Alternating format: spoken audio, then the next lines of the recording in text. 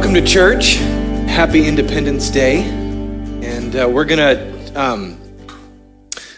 in Mark 11 today. If you have your Bibles or your devices with your Bibles on them, get that going, fire it up. Mark 11. Did you know that we have a Bible reading app on our church app? We have a reading plan and just the Bible right there. You can go to our app, which is on the screen right now. You go to the church app in your app store and then look up Northwest Church Edgewood, and it's all there. That has announcements, that has our schedules and everything going on there. And it has the Bible, so you can even do it all right here, right now in that app. Somebody said amen. Convenience is good, right? Yeah. Yeah. To follow up with what Darlene was talking about, a summer mission is coming. This is, if you don't know, we are kind of sent out. We relaunched this congregation in November, and we are sent out officially from Northwest Church Federal Way.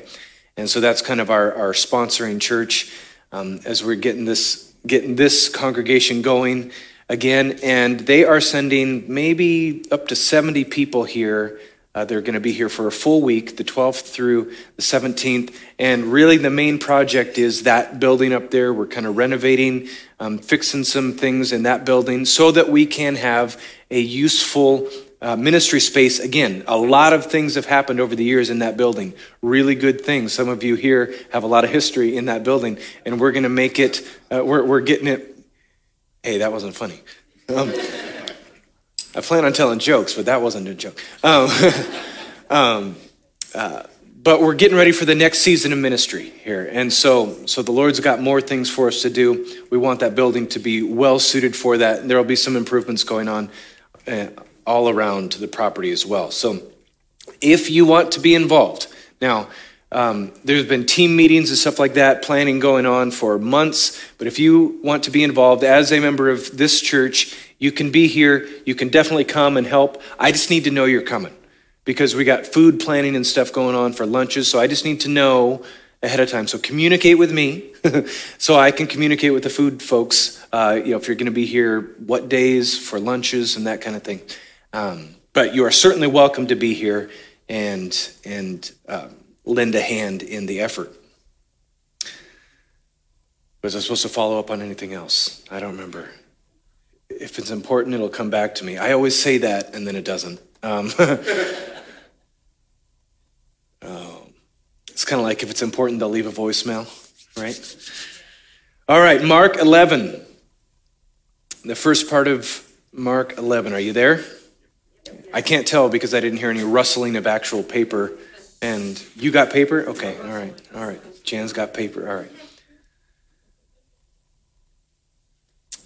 This passage here is well known. It's the triumphal entry, also known as Palm Sunday. And I'm going to call today's message a different kind of Independence Day. And we will see why here in a moment. This is Independence Day weekend.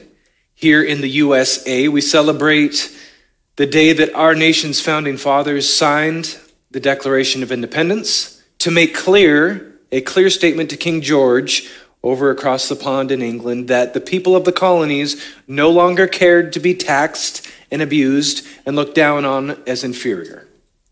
That's a very simplified view of things there.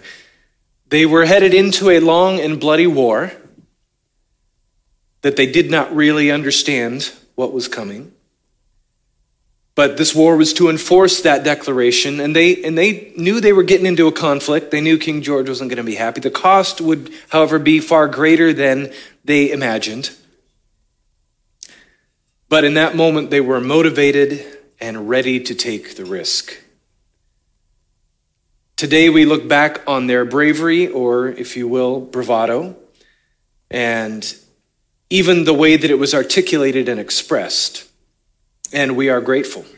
We are grateful that God has indeed had his hand on our nation, protected us, and blessed us far beyond anything that we deserve. But he has nonetheless. Over the centuries, this breaking away and yearning for freedom from oppression is a common theme. so many countries have their own Independence Day. And on this day, they celebrate like we do. Maybe not quite the same amount of firepower every year.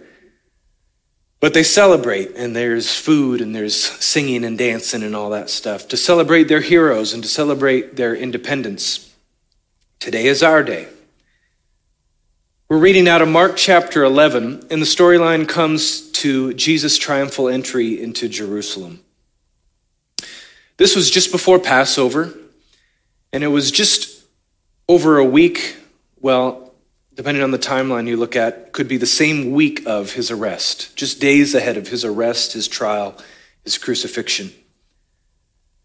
But the crowd that now followed Jesus, last week we talked about the crowd around Jericho as they were moving towards Jerusalem. A crowd was gathering. There's a lot of people heading up to Jerusalem for the festival. There's a lot of people following Jesus just because he was pretty phenomenal. He was doing things that nobody had heard of before or seen. The crowd that was now following Jesus did not realize that the destiny that Jesus chose was not what they thought he was going to do. They were riding high on a wave of emotion and hopes for the future, and that this Messiah would be their deliverance from Rome. You see, the Jews also were heavily taxed and abused and looked down on as inferior by their occupiers.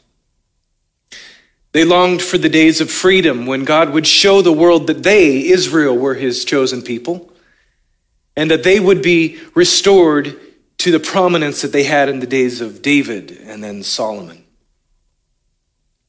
As a crowd followed Jesus from Galilee down on the east side of the Jordan through Perea and then over the river Jordan into Jericho and then up through the wilderness through Jerusalem, there was a growing anticipation that this was the moment. This was it.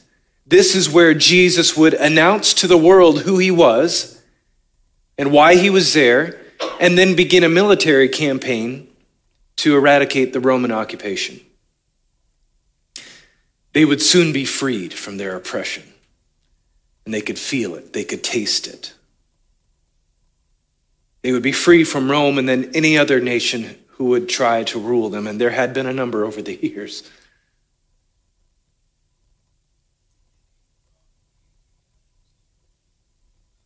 Yes, amen. That was somebody's Bible app that I told them to open, just starting to read out loud in Genesis 1:1. So I will go ahead and own that one. That's not on you. And it was good. It was good. Thank you, John. You got it, George. I got you. As Jesus neared Jerusalem, just a couple miles away, he sends his disciples to get the donkey. And here's where we pick up in verse 1 of 11. As they approached Jerusalem at Bethphage and Bethany, near the Mount of Olives, he sent 2 disciples and said to them, "Go into the village opposite you, and immediately as you enter it, you will find a colt tied there, on which no one has ever sat. Untie it and bring it here. If anyone says to you, 'Why are you doing this?' you say, 'The Lord has need of it,' and immediately he will send it back here." They went away and found the colt tied at the door outside in the street, and they untied it. And some of the bystanders were saying to them, "What are you doing untying the colt?" And they spoke to them just as Jesus had told them, and they gave them permission.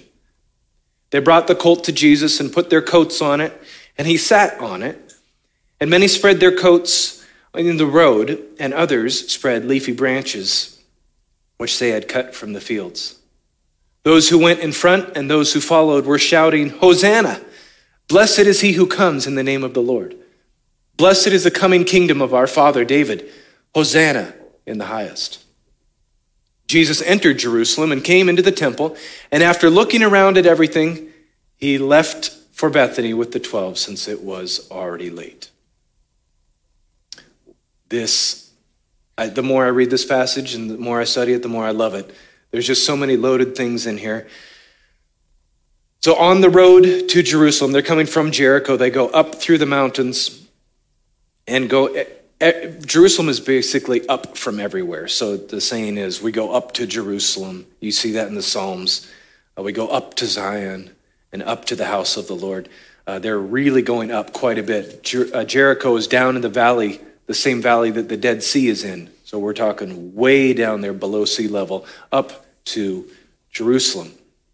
It's a long climb. It's a long walk, and they get up there. Probably takes most of a day to get up there.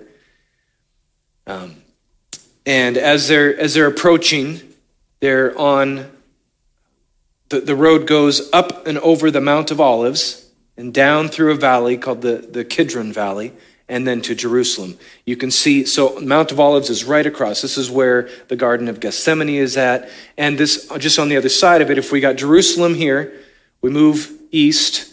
I'm trying to transverse this in my mind. We move east across the valley, the Kidron Valley, the Mount of Olives, and on the eastern slope of the Mount of Olives, that's where Bethany and Bethphage are. They're right there, just very close, but not quite looking at Jerusalem. Southeast of Jerusalem, about 2 miles. So they get to Bethany, and then Jesus gives instructions to 2 of his disciples to get the colt from Bethphage. He says, the village opposite you right there, just go right there. They're 2 very close villages. The crowd is present. They have followed Jesus up to Jericho. Many of them from Galilee and Perea, but also many from Jerusalem and Judea. Scripture says that people from all over were coming to Jesus and following and kind of waiting to see what was going to happen. And Jesus sends the 2 disciples for the colt. Which 2, we're not told. I like to think that whoever went, they took good old Bart with them. We talked about Bart last week, blind Bartimaeus, whom Jesus healed, and then Bartimaeus left his previous life and was now traveling with Jesus and following Jesus. All the things that he was seeing for the very first time, just traveling with Jesus. And Jesus gave them an explanation for when people thought they were stealing. I thought this was very thoughtful of Jesus to give them something to say because, if in today's world, it would be like going to borrow somebody's car without asking. Now, if you do that out in the country, sometimes, people just leave their keys in there because neighbors borrow each other's car. That happens all the time. Not in the city. Not in the city, that does not happen. Do not leave your keys in your car and keep that thing locked up. But he gave them an explanation because somebody was going to say, hey, what are you doing? That's not yours. All right, tell them the Lord needs it, and they'll send it with you. They'll give you permission. So either Jesus had a supporter in that village, which is likely, somebody who said, hey, if you ever need anything, let me know, and I'll line something up for you. And so that it could have been prearranged, or it could have been that the Holy Spirit just told Jesus, hey, this is the way it's going to happen, and it happened. Again, we're not told. Either way, they got the donkey. They got the donkey. Now, why a donkey? This is a very prophetic thing in Scripture. Because if he was coming into Jerusalem as a military Messiah, he might have chosen a different animal. He might have found a big horse. He might have found a stallion or a military trained horse, something that maybe the Romans would use. Zechariah 9:9 says, rejoice greatly, O daughter of Zion. Shout in triumph, O daughter of Jerusalem, behold, your king is coming to you. He is just and endowed with salvation, humble and mounted on a donkey, even a colt, the foal of a donkey. That means a young, unbroken donkey, a new donkey that nobody else has sat on. Jesus knew the Scriptures, and he knew who he was, and he knew how he was supposed to make this entrance, and so he got a donkey. And then there are the garments involved here, on the donkey and then on the street. They would have made a makeshift saddle on the donkey with some cloaks and garments and that kind of thing, kind of a cushion and then they put Jesus on it. It says they put him on there. And this was a visual of a coronation. Not just a practicality of a saddle, but also it was a visual of a coronation, a seat of honor, comfortable, probably more comfortable than most saddles. And they had Jesus on there. And it was a spectacle of a coronation. It was symbolic of the king is riding in. That's what they understood this to mean. And then everybody else put their cloaks and branches that they'd cut from nearby trees and out in the fields on the road. Seems kind of fun, seems symbolic, and we talk about it every Palm Sunday, but what did that mean? Well, this was I guess the modern day equivalent would be the red carpet. The red carpet. They were rolling out the red carpet. We don't even want the feet of the animal he's riding on to touch dirt. Like he's that special. It was common for dignitaries, visiting dignitaries or royalty for this kind of thing to happen. The cloaks and branches. Palm branches are an interesting thing. I remember years ago going to a Catholic mass on Palm Sunday, and it was St. Teresa's, and I was probably sitting with you, Molly, and on the way in, they gave everybody a little leaf from a palm branch. And of course, in our row with a bunch of young people, we had everybody braiding, tearing them and braiding them in every way imaginable and playing with them and sword fighting and all that kind of thing. So palm leaves have definitely stuck with that day in tradition. A number of years ago, we had a kids choir at Northwest Federal Way, and kids choir for Palm Sunday was kind of our tradition. And we thought, boy, wouldn't it be fun to give them all palm leaves? That was not cool. That was not cool. I mean, what we discovered was they're botanical razor blades. They're just really sharp. And so, you're going to have blood right there, just like that. And so a few Band-Aids were used, and we went to artificial leaves the next year. So they're good for walking on, and that's about it. Shade maybe, but palm branches, they were definitely a part of this procession and symbolic of royalty. From inside Jerusalem, there was also a bunch of pilgrims already there for the Passover. Everybody had been hearing about Jesus. Everybody was kind of on edge, and there was some excitement. And then they heard that he was coming. So not only is there a big crowd coming with Jesus, there's people coming out of the city when they hear he's coming. Hey, here's this Jesus. Here's this guy we've all been hearing about. And they came out of the city. So now there's a crowd in front, a crowd behind. It's getting chaotic. Everybody's excited. Everyone was swept up in the moment and started shouting, Hosanna, Hosanna. The Hebrew word, yasah, comes from a root word which means to be spacious or ample or broad. The significance of ample space is applied to liberty in the Hebrew culture. You have lots of room, you're at liberty, you have freedom. And the opposite is implied when we're talking about bondage or oppression. It was narrow, it was confined, you were not at liberty. So the root word comes from that spacious word. To set free, to preserve, to aid in victory. The Greek word is basically just a rough alliteration of the Hebrew word and is only used in Scripture in these parallel accounts here in the triumphal entry. So this exclamation of Hosanna is in the vein of asking God to be favorably inclined to his Messiah, whom he has sent forth in military war against their enemies to set Israel free and destroy her enemies. Talking about we need space, we need the Romans out. This is the feeling. So where does this word come from? It comes along with the phrase, blessed is he who comes in the name of the Lord. Both of these phrases come right out of Psalm 118. Psalm 118. I was reading Psalm 118 again last night, and we could read the whole thing, but it's a little longer than I want to take time for. But Psalm 118 is a psalm of thanksgiving for the Lord's saving goodness. Hosanna is also translated as save now, especially in the Hebrew. It's a messianic psalm. That means it references the Messiah. It references Jesus in the time to come, with reference to God saving Israel after a chastisement. That's what this psalm talks about. And it talks about the stone which the builders rejected becoming then the cornerstone, the very base and foundation for everything else to be built on. It's a celebration psalm. It begins and ends with, give thanks to the Lord, for he is good. His loving kindness is everlasting. But listen to this. I'm going to read verse 24, 25, and 26. This is the day the Lord has made. Let us rejoice and be glad in it. O Lord, do save, we beseech you. O Lord, we beseech you, do send prosperity. Blessed is the one who comes in the name of the Lord. We have blessed you from the house of the Lord. The phrase, and then they add one more phrase, the crowd adds one more phrase, which Jesus never claimed, but they said it.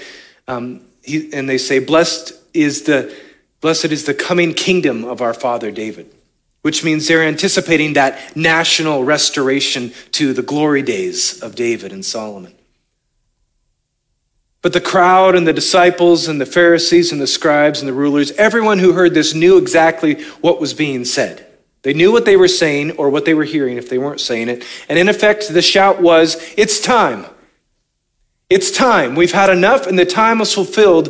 God, give your Messiah, whom you have sent, you have designated this time, favor and strength to rescue us. Restore our nation to its former glory. That's what's being said. So if there had been any question about what was happening up to this point, there was no longer any question. The cat was out of the bag. You can't rewind that one and delete those sound bites. It's been said, and it's setting some wheels in motion here. All the wheels are set in motion for his arrest, for his execution. The rulers are really unhappy with hearing this phrase there. This really upsets the apple cart, so to speak, and they are. So this is where Caiaphas says it's better that one man die to save a whole nation, because they know that this is going to be bad for them. And then in an anticlimactic move, really anticlimactic move, Jesus looks around the temple and he goes home. Peace out, see you tomorrow. He just left. Mark just says he just leaves. I think in the Matthew account, he combines the two events and he cleanses the temple there. That's going to be another message talking about cleansing the temple. But here in Mark, he just turns around and leaves. And I don't know what all the people did. I don't know where the crowd went, but Jesus left Jerusalem and went back to Bethany where he was staying, probably with Lazarus and Mary and Martha. So what does this mean for us today? It's a nice bit of history. It's fun to think about and commemorate Palm Sunday. There are 3 points that I see that we can apply to ourselves today. Actually, I'm going to make it 4. Let's just go with the Hebrew poetry tradition. There are 3 points that I have for us today, yet 4 will I expound upon.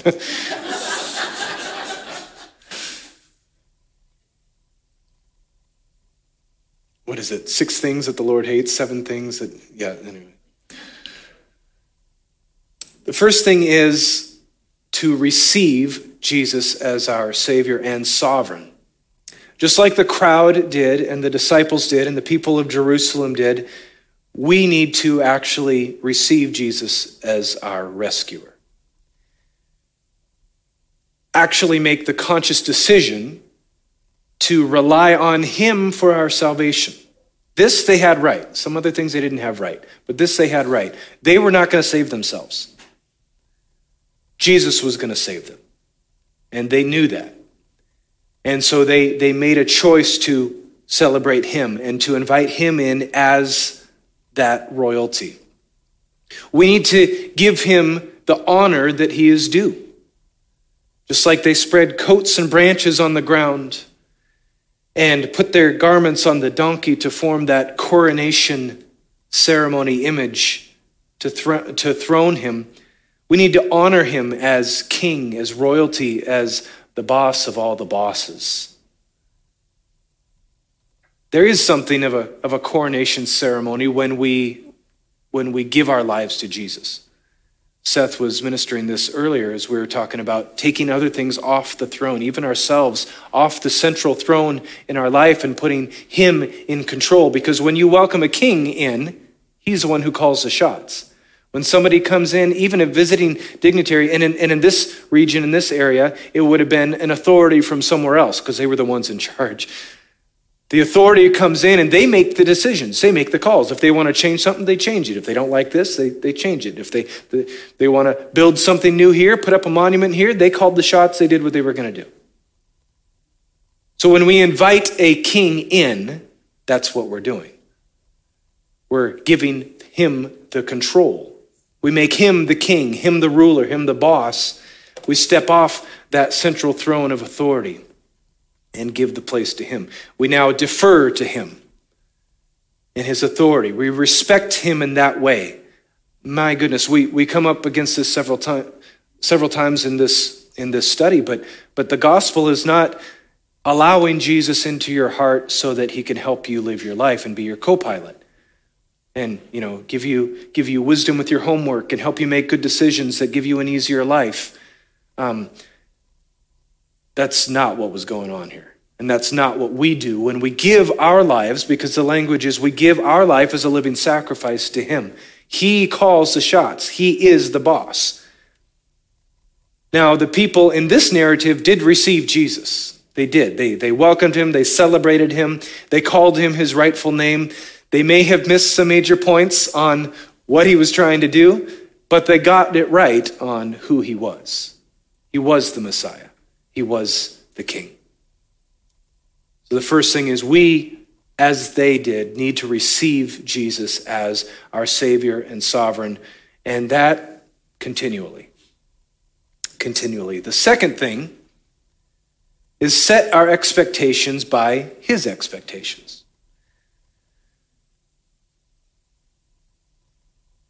As parents, sometimes we tell our kids what to expect.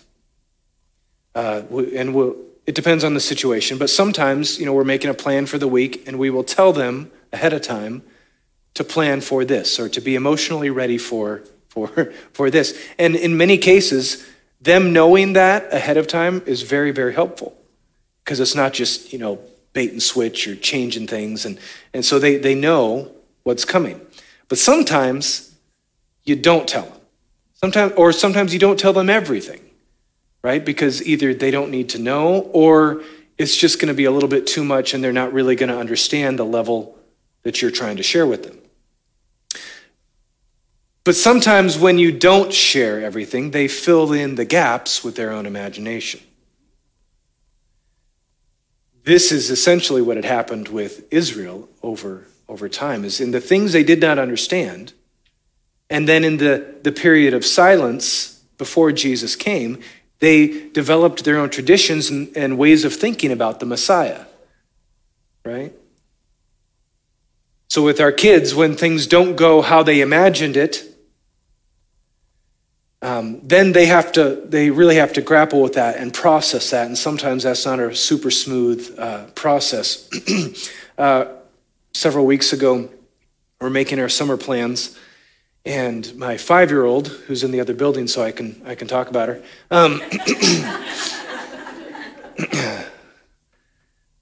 She really wants to go to Great Wolf Lodge. That's what she wants to do. Yeah, it's a great place. It really is, for a certain amount of time. And she's, that's we're talking about vacation plans. And that's what she wants to do. And so I acquiesce and say, okay, part of our summer vacation, we can make that happen. Well, what she heard was, tomorrow we're going to the Great Wolf Lodge. Right? Now, that's not what I said, but there was a little bit of a gap and some vague areas in there when I said we can make that happen. And she's ready to go. Like, she's ready to pack. She's ready to find her wolf ears from last time she was there. And she's ready to go. And so explaining, okay, whoa, not yet, but we will go. That's a much more benign example of what was going on in this case. It's been a consistent theme through the Gospel of Mark, and indeed the Gospels in general, that Jesus was the Messiah, but that people had mistaken expectations about what that was supposed to look like. Jesus was there to save and deliver them, But he was doing so at a far deeper level than just a national liberty or a political maneuver. See, we as people, we want the practical stuff taken care of. We want our needs met. And we want the government to either leave us the heck alone or to take care of us when we need it. Isn't that a fun dichotomy there? Sometimes you can't have both. We want our liberties. We want to live life how we want to without any restrictions. We want pleasant relationships and society that functions cleanly and efficiently. We want government that is straightforward and honest and effective. We want people treated fairly and justly. But none of these things will happen with hearts that are not in relationship with their Creator. None of these things are even possible if we're not in that place with our Creator. These things can happen and can be fruit of hearts and lives that are in relationship with their Creator. But his emphasis is that relationship, not the other things. If he is the king and the ruler and we are honoring him as such, then we need to emphasize what he emphasizes. We need to want what he wants, not what we want. He defines, as the ruler, as a sovereign, he defines what is important, what's right, what's wrong, and our appropriate response is to choose what he chooses and to obey. We reset our expectations to what our sovereign expects. We want to understand what he's thinking and where he's going.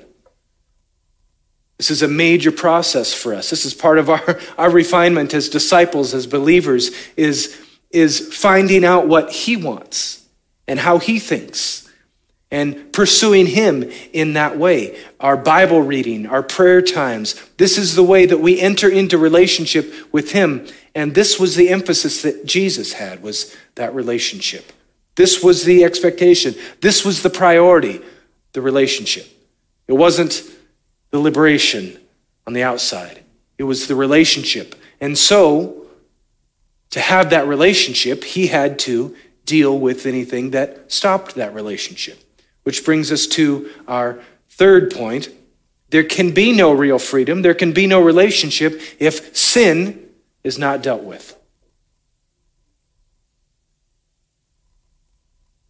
We are created, in fact, to be in relationship with our Creator.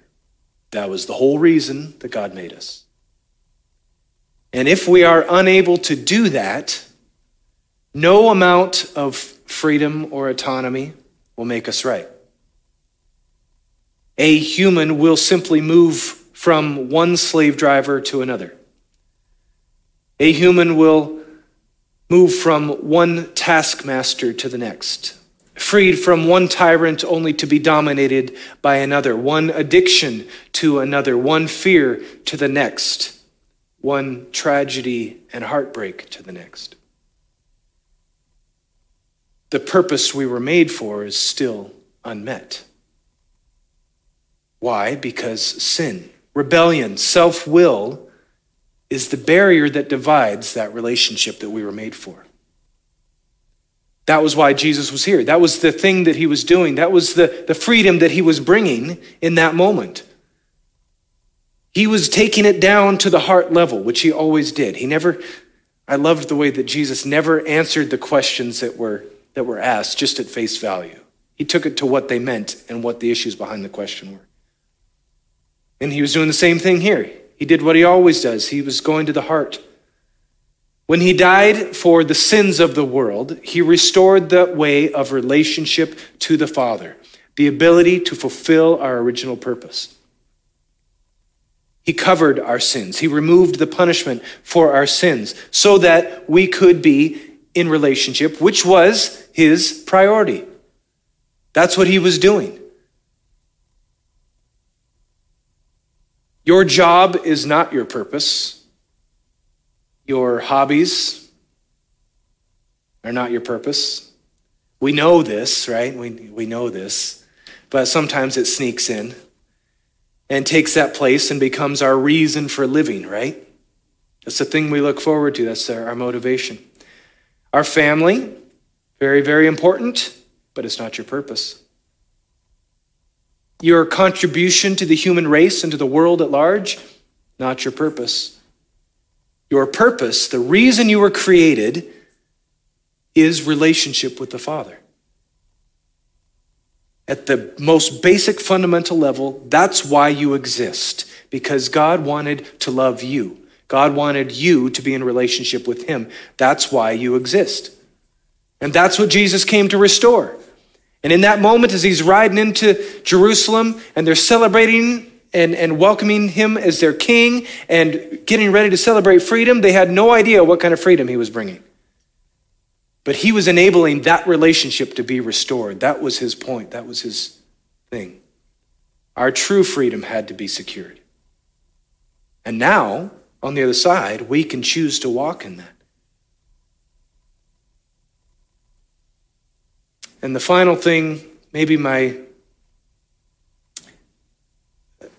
most encouraging thing for me in this passage is that Jesus will respond and Jesus will enter in when you invite him, even if your understanding of what he wants to do is not correct.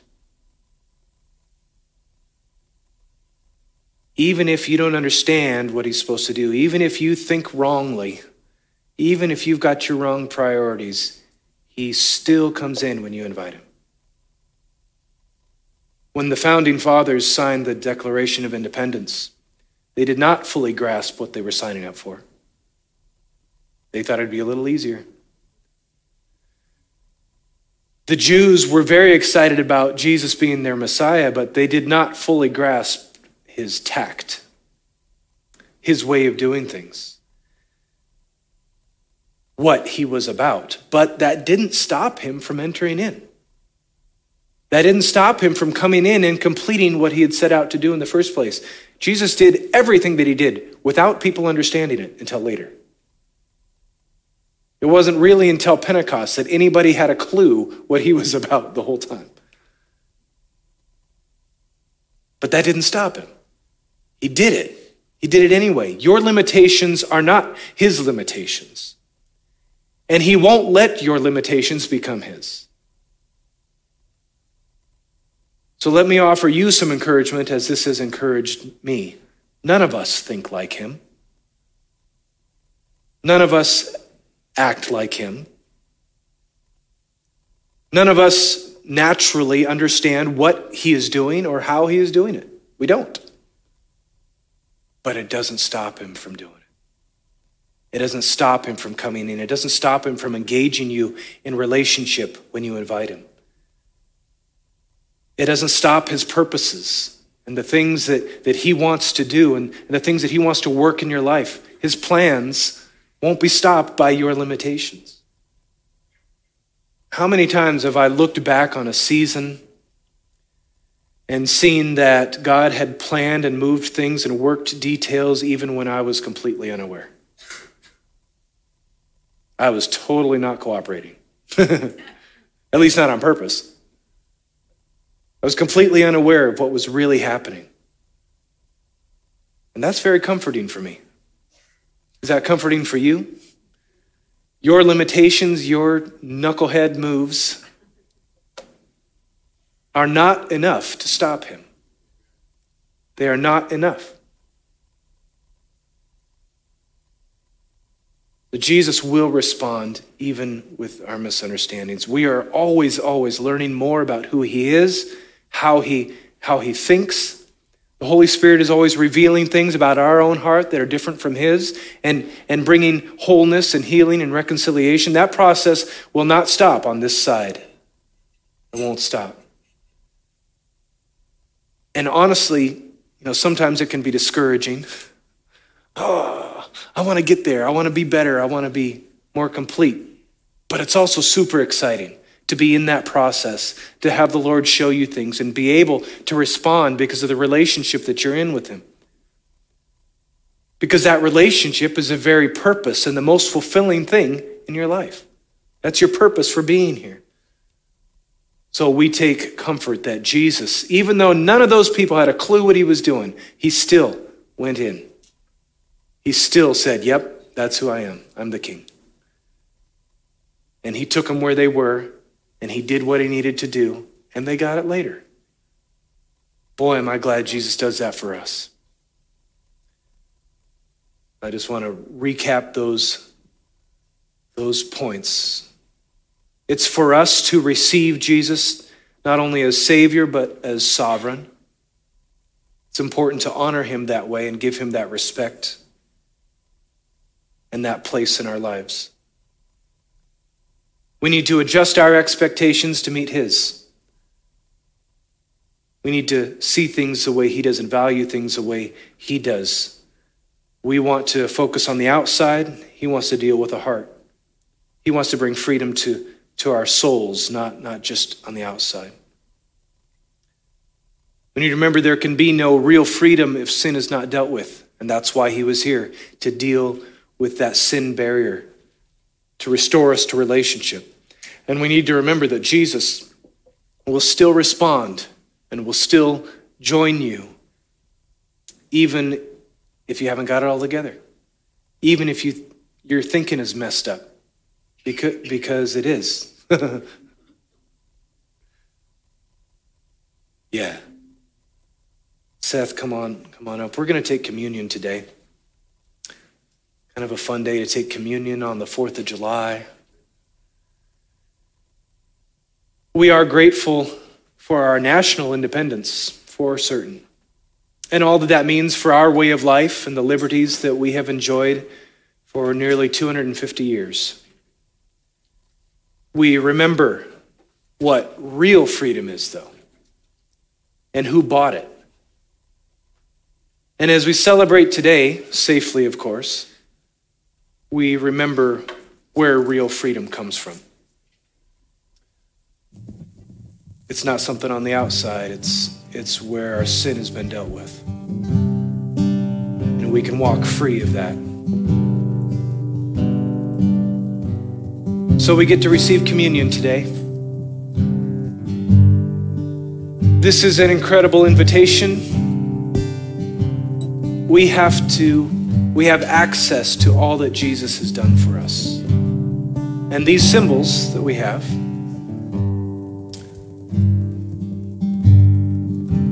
are reminders of the things that he has done. As we do this in remembrance of him, like he commanded, thank you. We refresh our faith and our commitment to him, and we are strengthened.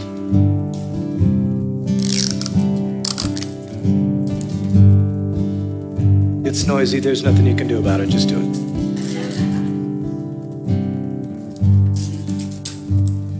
I'm doing both of mine right away.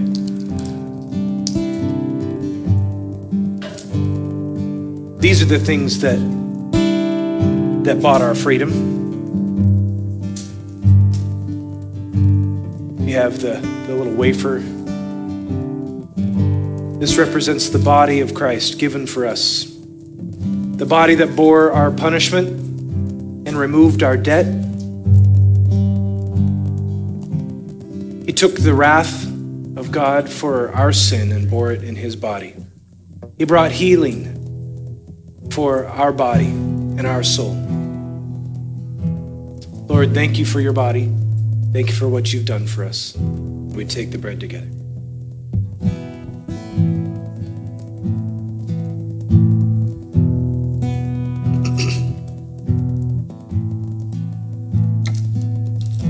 Juice represents the blood of Christ shed for us. The blood cleanses us and it puts us in right standing with God. This is the symbol of the new covenant. That's what Jesus said. Or our new way of relating to the Father that Jesus has provided for us. Now, instead of the sacrifice of animals to be okay and not be punished, Jesus has done that once and for all. We have the Holy Spirit dwelling in us. The The word says that we have the law written on our hearts. It's not an external thing. We have the Holy Spirit with us all the time. This is the way we now relate to the Father. This is our new covenant. And Jesus, we're so grateful that you have provided it for us. We take the cup together.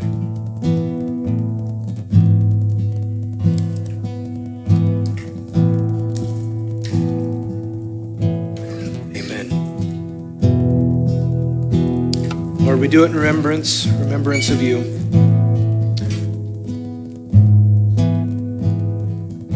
We are privileged above anything else to be called your disciples and your followers. Today, as we go and have our various festivities, help us to be safe and wise, but keep in our minds what real freedom is. And remind us that none of these external freedoms can happen if we are not in relationship with you. This is where the source of all good things is you. So be with us as we celebrate today. And now as you go into this next week, may you be full of faith that pleases God. May you find yourself in places to create space for God to be God and to move and be who he is. May you be full of the Holy Spirit and be equipped for the things that he has designed you to do from the beginning of time, as we are on this mission together with Jesus to see the lost saved and disciples made. Amen. Amen. God bless you.